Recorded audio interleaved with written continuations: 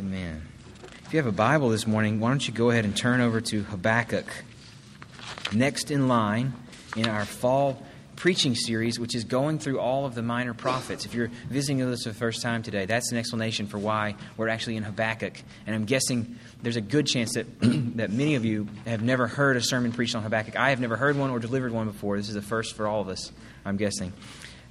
It's part of a series that embodies our commitment to the fact that all of God's Word speaks to us, as obscure as it may be, as strange as its images may be.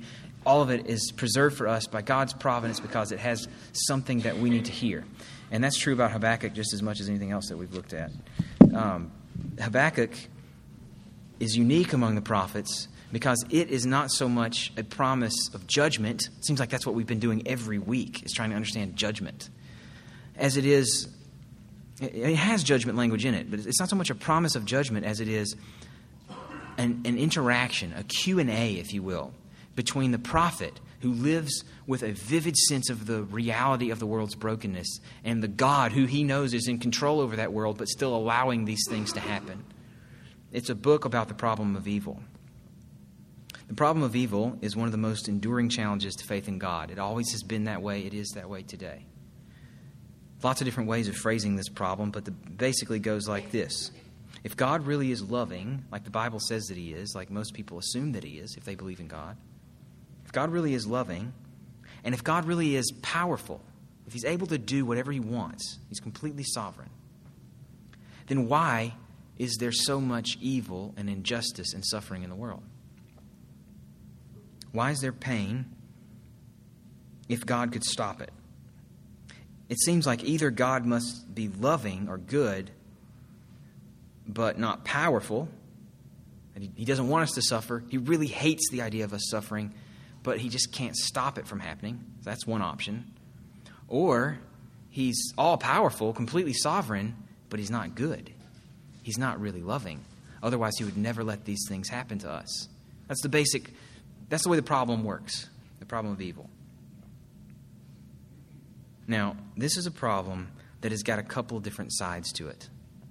There's the intellectual side, the argument that gets made from this problem against God even being there. It basically goes, if you claim God is powerful and you claim God is loving, and yet there's all this gratuitous, needless suffering and injustice in the world, then that means that the God you claim exists doesn't exist. It's impossible for him to. That argument once had some weight to it, but now even secular philosophers have dismissed it. It just doesn't work. Because the big assumption that's in there is that there isn't a reason for the evil and injustice and suffering that's in the world. The assumption is that just because we can't see why those things might happen, then therefore there must be no reason for them to happen, and that God that we talk about can't exist. Well, that's a big assumption that we should be able to see everything that is. And we know that's not true. That's just the intellectual side of that problem. I think the more difficult part of the problem, the thing that's hardest to live with, is a personal side to that problem.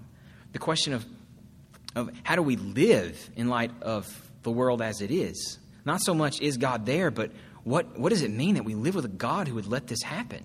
Can we really love that God?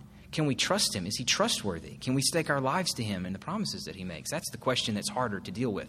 Not so much does he exist, but what are we to do in light of a world in which this kind of God exists?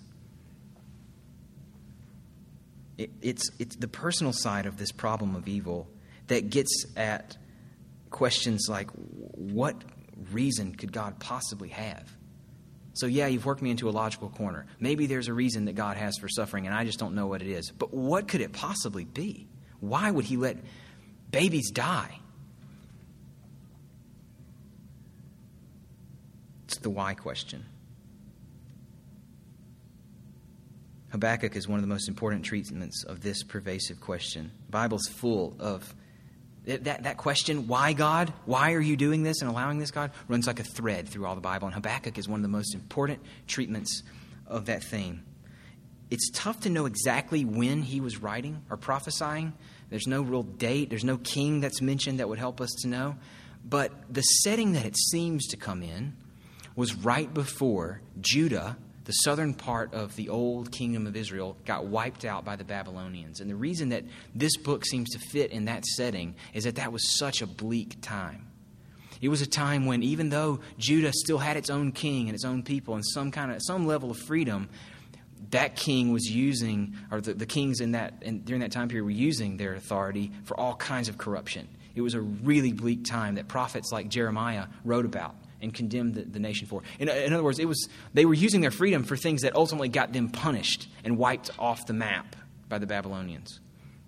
It was a bleak time in which it would make sense for one of the faithful, for one of those who was still living in Judah but not partaking in the evil that most people had given themselves to, when a person like that would ask God, why are you letting this go? Why are you standing for this kind of injustice? The faithful were stuck in a nation marked by evil power and surrounded by nothing but other evil powers, and there wasn't much hope on the horizon. It was a personal pain that Habakkuk prophesied from. And in that sense, this book reads a lot like Job does.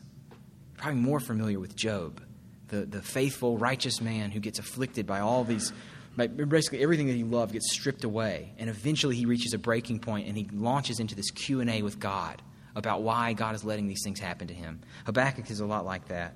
The question is why? Why do you let these things happen? It's one we connect with, and it's one that God answers in Habakkuk, but not how we might expect. What we want to do this morning is try to come to a close appreciation of the question itself and how Habakkuk frames it, how we have experienced it and lived that question, and then turn to God's answer and what it means for how we live in faith in a world that isn't what we wish it was. That's our task this morning. Now, if you found Habakkuk, would you please stand with me in honor of God's Word? We're not going to read the whole book. We're just going to read from chapter 1, and then we'll read verses 1 through 4. This is the word of the Lord from Habakkuk. The oracle that Habakkuk the prophet saw. O Lord, how long shall I cry for help, and you will not hear? Or cry to you, violence, and you will not save? Why do you make me see iniquity, and why do you idly look at wrong? Destruction and violence are before me. Strife and contention arise. So the law is paralyzed, and justice never goes forth. For the wicked surround the righteous, so justice goes forth perverted. This is God's word. You can be seated. Habakkuk opens his book with a question that sets the stage for the rest of the entire book. His question is, how long, O Lord? Why do you idly look at wrong? Why do you look at it without doing anything about it? Why do you sit by while the law that you established, your own law, gets perverted? Why it's paralyzed and doing nothing? Why do you sit there while destruction and violence carry the day? And again, I mentioned a minute ago, we're not exactly sure when he was prophesying, but this description of his context sounds a lot like what Jeremiah was talking about. And Jeremiah was prophesying in the same place, in the southern part of Israel, around Jerusalem, during the time when a guy named Jehoiakim was king. Or maybe I've got that wrong. I don't remember. You know those names, they start to run together. It's one of those guys. There was a Jehoiakim and Jehoiakim, and anyway, it was Josiah's son. Here's the setting. Here's what had happened. Judah had been on a path of decline for a long time. But then this king, Josiah, comes to the throne, and he rediscovers God's law and begins to read it openly and publicly. And there's this huge reform that takes place. The nation changes its course for a time while he's king. But Josiah decides that he's going to try to stop the Egyptians from marching through Judah to help the Assyrians. The Assyrians we've already looked at a couple times. They're the ones who came in and conquered the northern part of Israel. They were the Nazis of their day, the superpower, the ruthless regime that was throwing their weight around in that region. So Judah obviously hated them. They were everybody's enemies. Well, their empire begins to weaken a bit, and Egypt allies with them and leads an army through Judah, tries to come up through Judah to match up with them and help bolster their fights with other nations that are around them, just sort of as an allied military power. And Josiah is not having any of it. So he leads an army of Judah's men and tries to stop Egypt from coming through, and he just gets wiped out. and gets killed.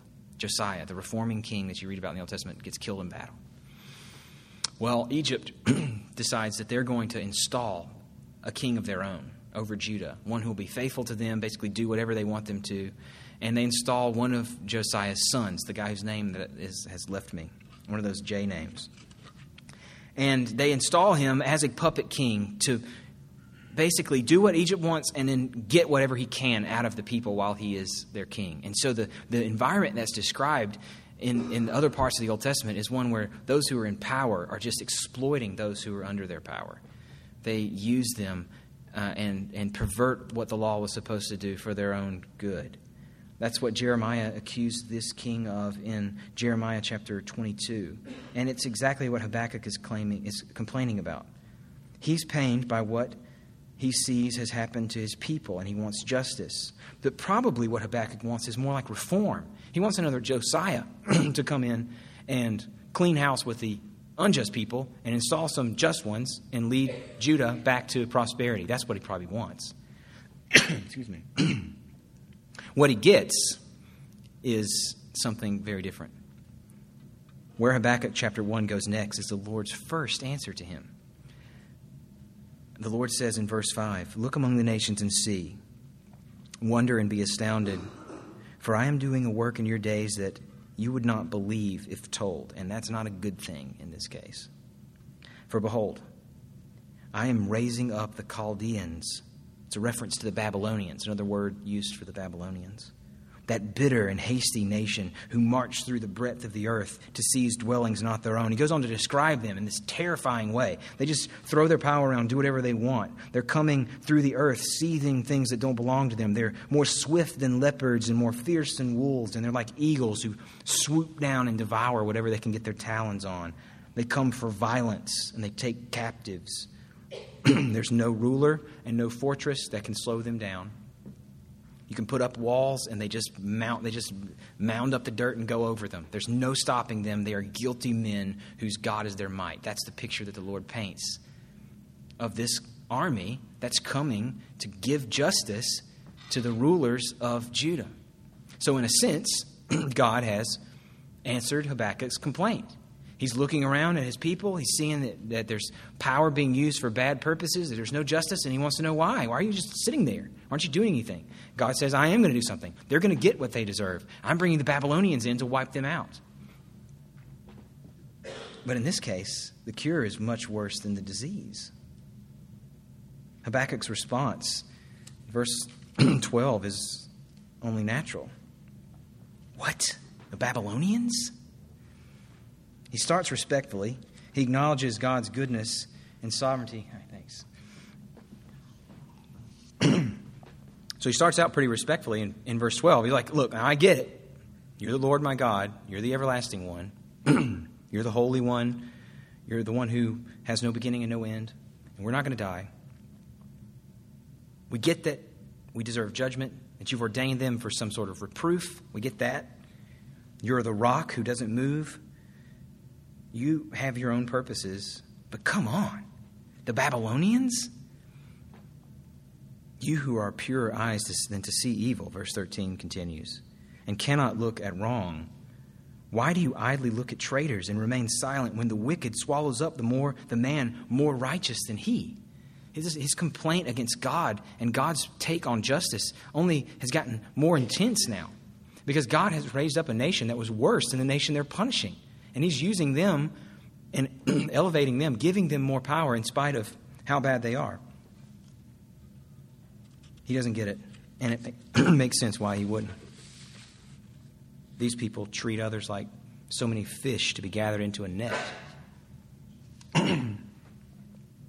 You make mankind like the fish of the sea, like crawling things that have no ruler. He brings them up with a hook.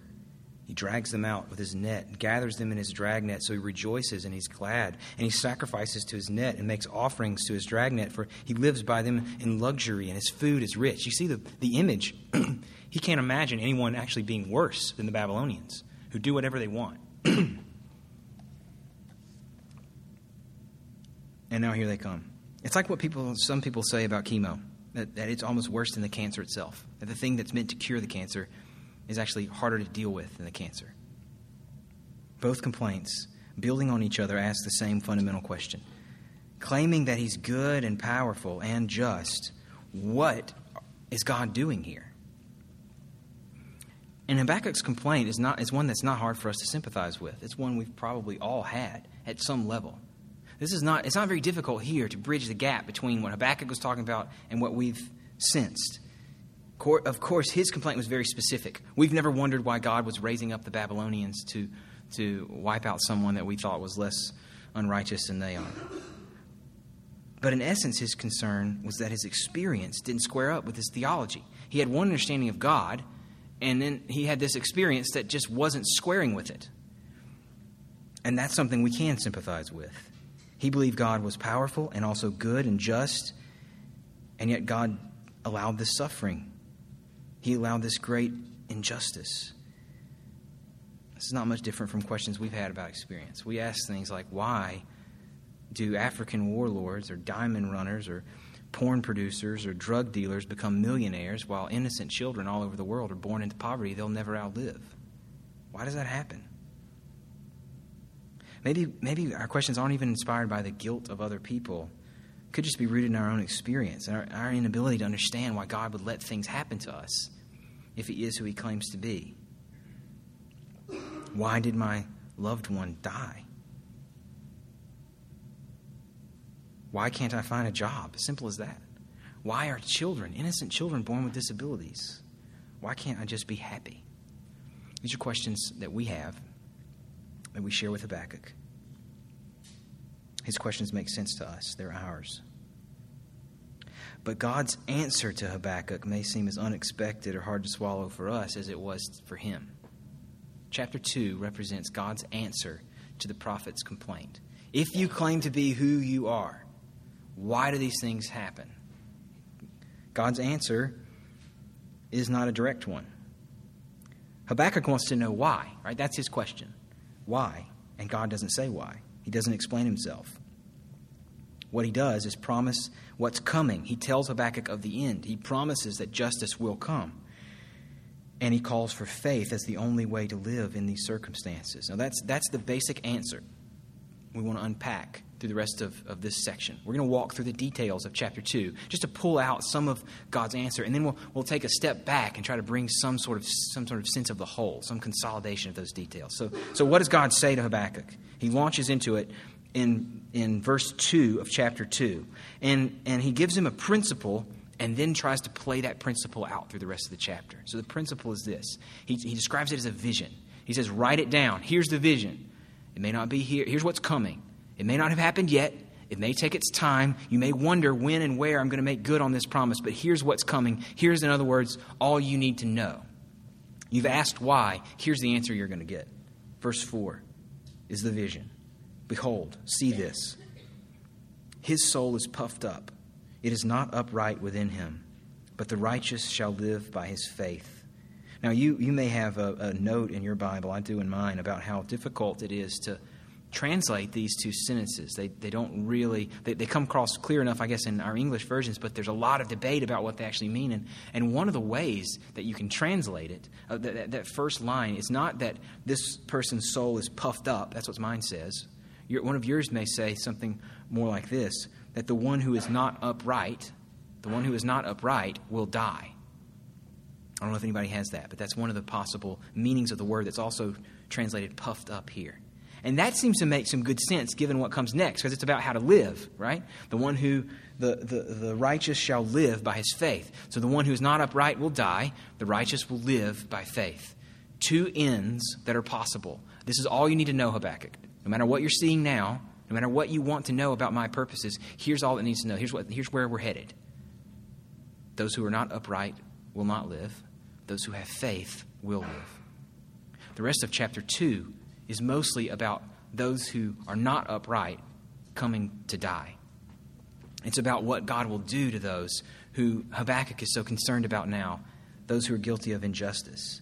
It's a series of woes, W-O-E, woe. And it's one of those series we've seen in the prophets before that would normally have been read at someone's funeral. This is a typical poetic device that would have gone along with a funeral where you're sort of mourning over people who are now lost. And in this case, it's a precursor to the funeral of those people who were unjust and who were going to get what was coming to them.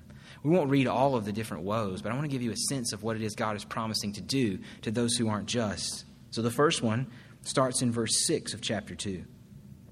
Woe to him who heaps up what is not his own. That's a woe to those who are guilty of stealing things, right? Thievery.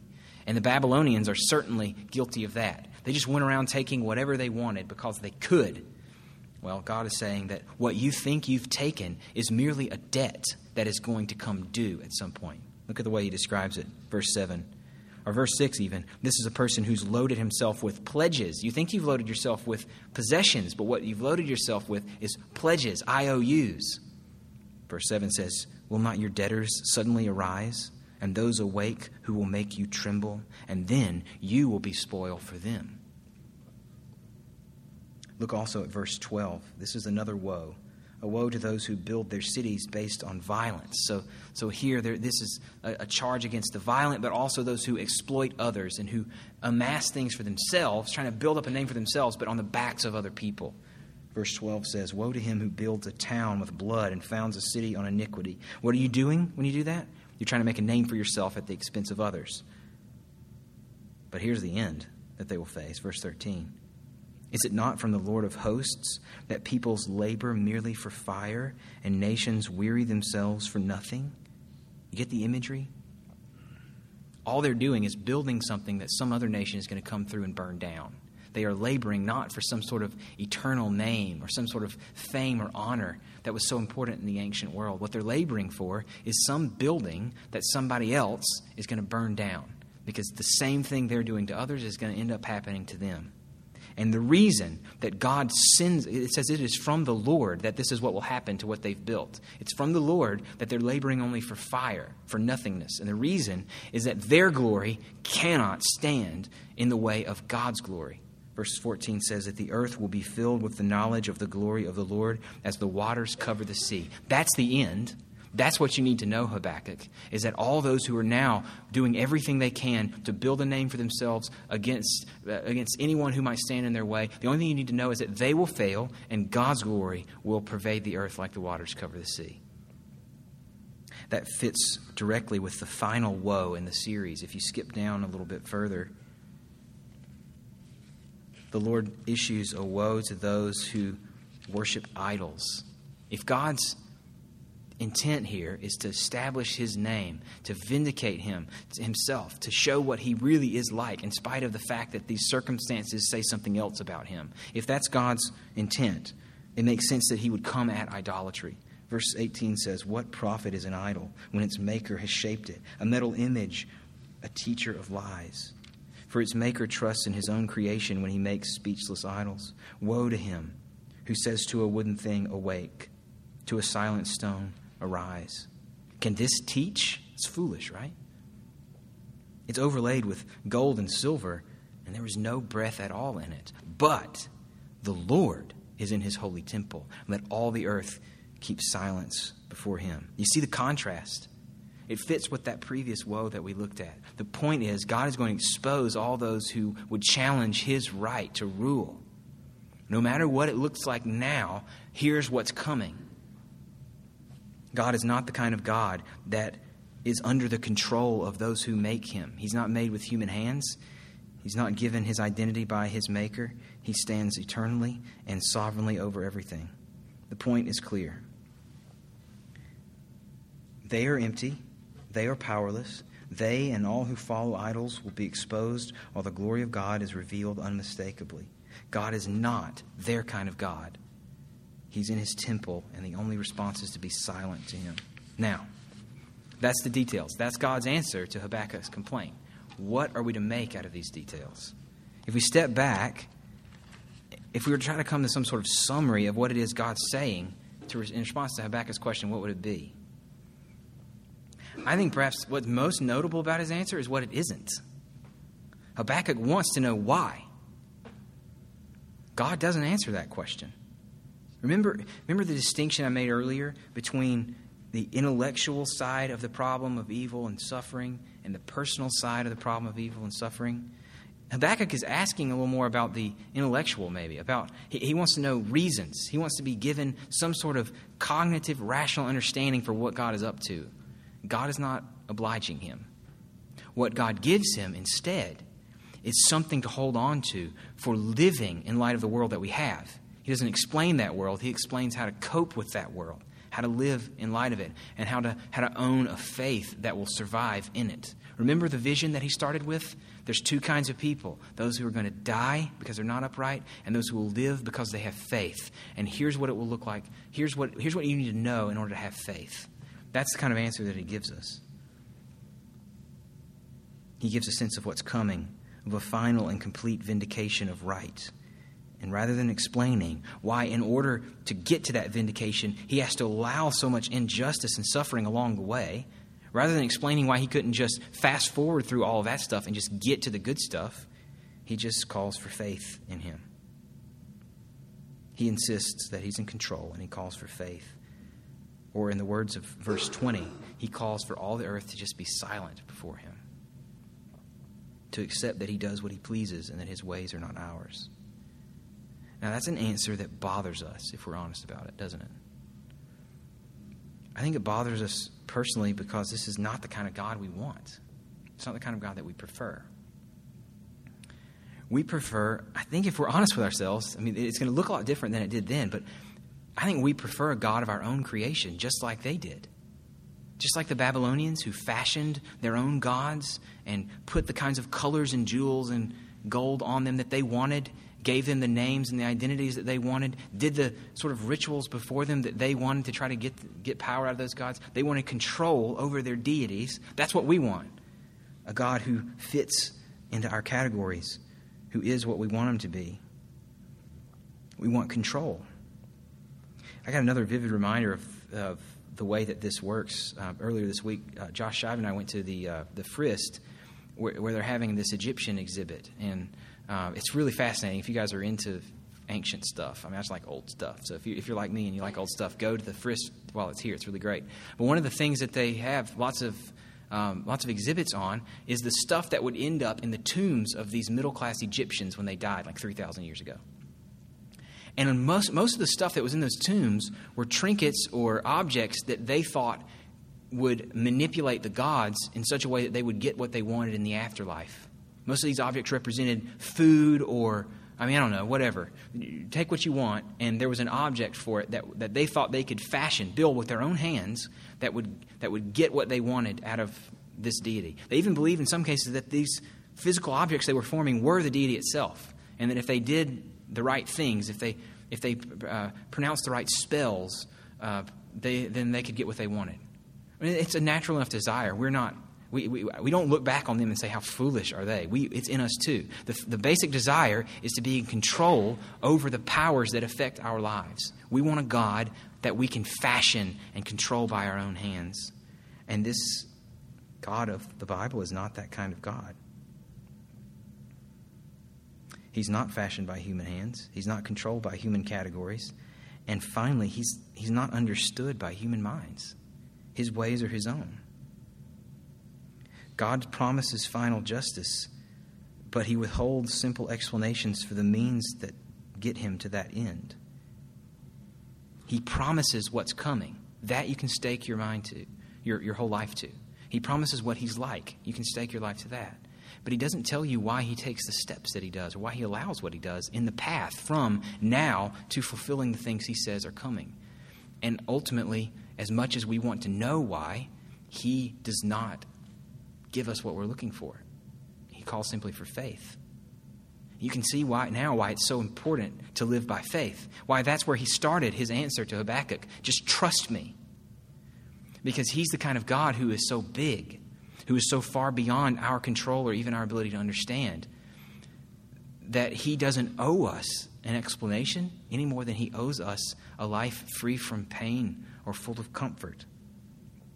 We get angry about the existence of evil, perhaps even resent God for it, because we want a God we can control, that we can finally and fully understand.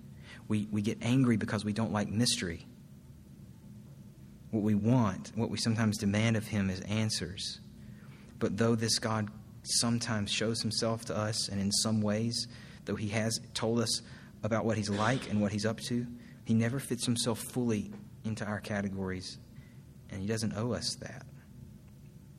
His answer is more about what we owe him than what he owes us. Habakkuk asks why, and God says, you owe me a life-orienting, fully committed faith. That's the kind of faith that honors him as a God that's bigger than us and explodes our categories and explanations. And that's precisely the kind of faith that Habakkuk responds to in chapter 3.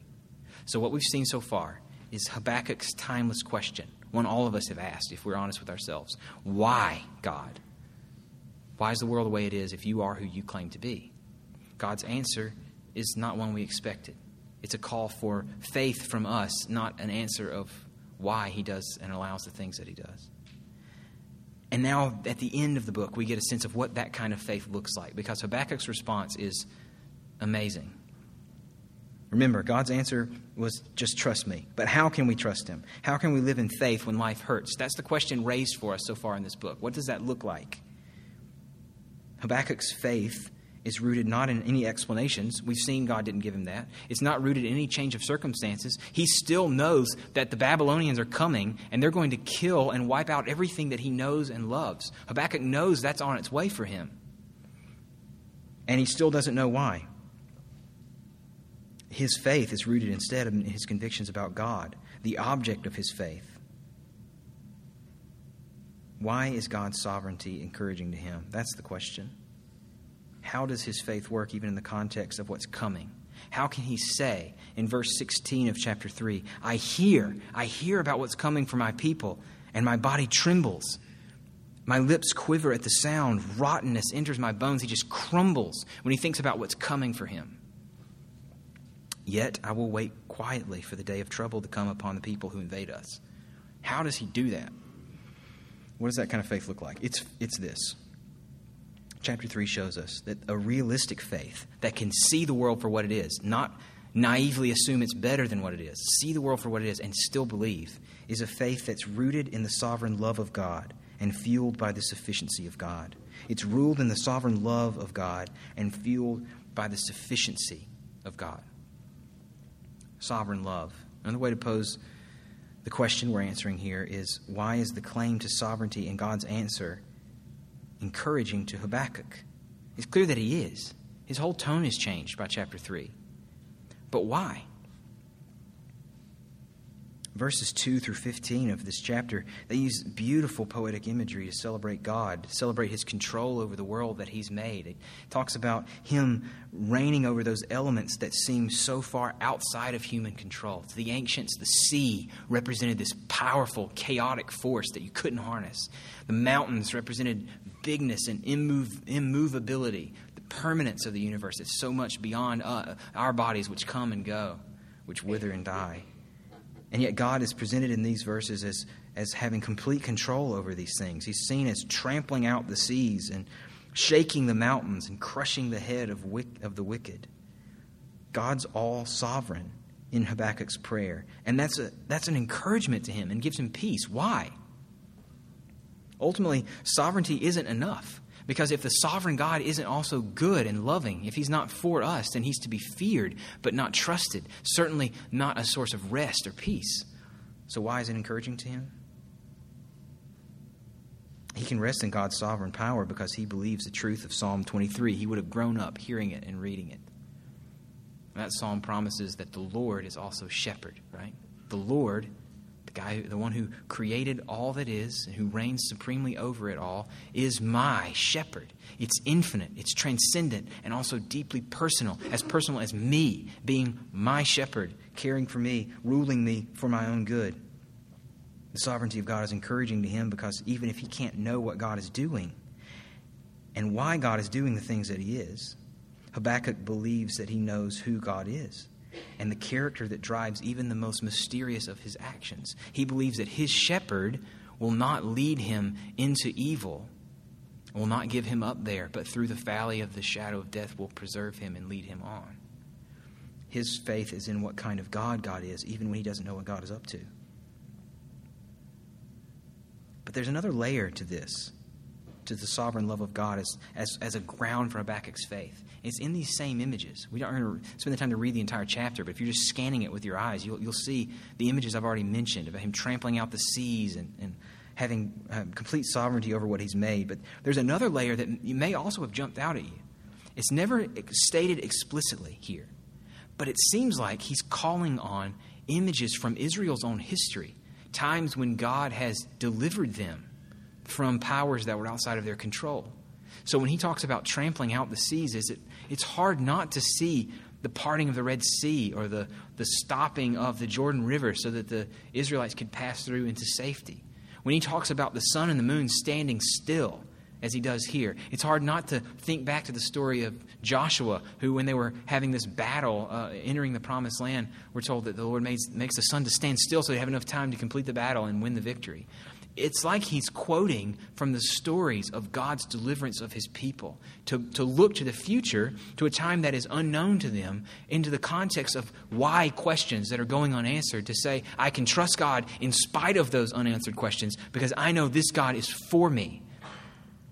And he's shown it not just through what he's told me about himself, but through what he has done in history for me and for my people. That's the source of Habakkuk's faith. The sovereign love of God in the midst of mystery and unanswered questions is enough for him. I think that's the move that Paul makes in Romans. One of the things that some New Testament gurus have pointed out is that you could read Romans, or a lot of it anyway, as a sermon on a text out of Habakkuk. So Paul starts in chapter 1 by quoting from Habakkuk 2:4, where he says that the righteous will live by faith. That's Paul's text that he's developing. What does it look like? What does it mean for the righteous to live by faith? Well, in Romans chapter 8, he doesn't quote Habakkuk, so to speak, but I think it echoes Habakkuk. I think Paul had read this book and he owned it. He had worked it into his core, and it now shaped the way that he understood everything. And he sees Jesus, and particularly Jesus' work on the cross, as making even more sense out of the same things Habakkuk was talking about. I think that's what Paul's up to in Romans chapter 8. What is Romans chapter 8 about? It's one of the best chapters in all the Bible.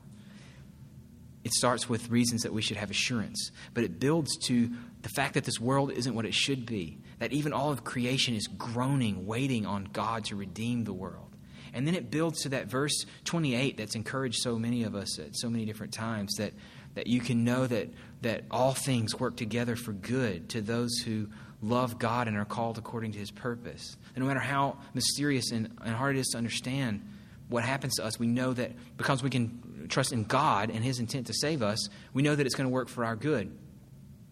I think that Paul, in going there in Romans, is calling on the imagery of Habakkuk.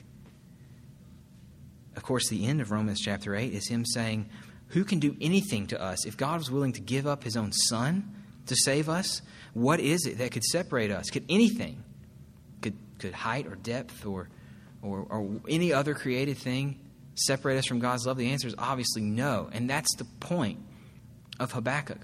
That if we know that this God has already done all of these things to save us, and he has staked his own sovereign identity to our good, then we don't have to know what he's up to, even when it's mysterious and painful, to know that whatever he's up to is for us and for our deliverance. We want answers because we want control. But security is not found in answers, but in the person of God. God withholds answers, I think, sometimes about why he's up to what he's up to, because he wants us. He doesn't want just our minds. He wants us. Security is to be found only in faith, in the confident rest in the power and the goodness of our Redeemer. God's sovereign love is what encourages Habakkuk when he doesn't get an answer to his questions. But there's another layer to it as well, and the end of chapter 3 describes this. It's his faith, in the context of a world that isn't what he wants it to be and that is mysterious to him, is rooted in the sovereign love of God, and he knows that God is powerful enough to do the good things he has promised to do. But it's also fueled in an ongoing way by the sufficiency of God. The end of chapter 3 is one of the most beautiful passages in the Bible, I think. Let me just read it before we talk about it. This is what Habakkuk says. This is his final word of response to God's answer to him. Though the fig tree should not blossom, nor fruit be on the vines, the produce of the olive fail, and the fields yield no blood, the flock be cut off from the fold, and there be no herd in the stalls, yet I will rejoice in the Lord. I will take joy in the God of my salvation. God, the Lord, is my strength. He makes my feet like the deer's. He makes me tread on my high places. What's Habakkuk saying here?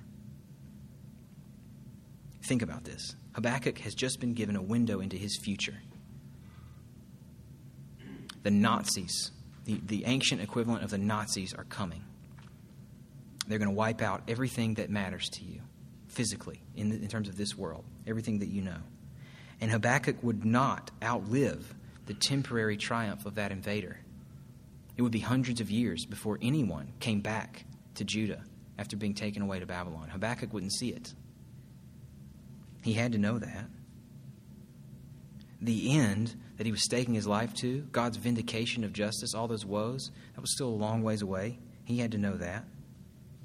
And he was given no answer about why it had to be this way, about why God couldn't have found some other course. And yet he's responded to this message in faith. Why? The answer is because God was enough for him. He doesn't pretend that this life will get any better. He doesn't pretend things are going to get easier. He's realistic. He's not some sort of Pollyanna who just denies that the world is what it is, just pretends that everything's just great. He knows what's coming for him.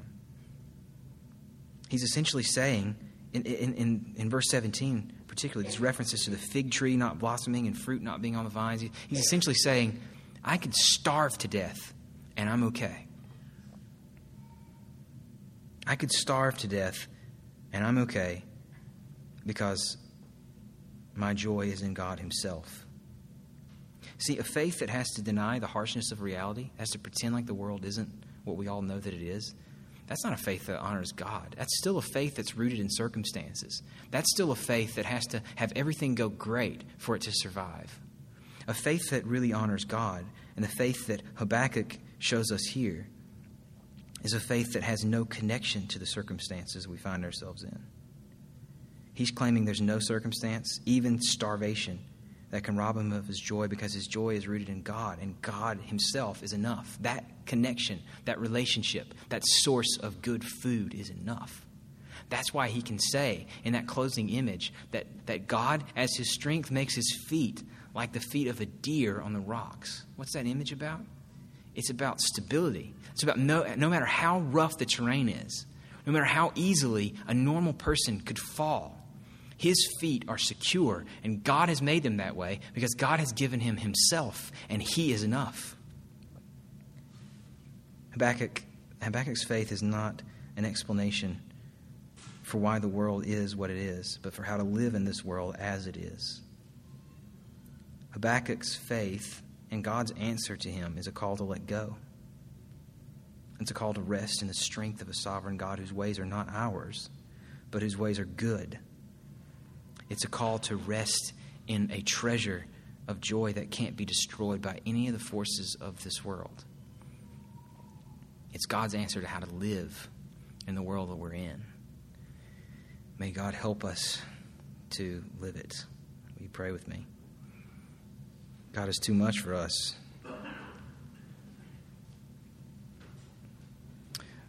We are so acutely aware of how broken we are and how broken our world is.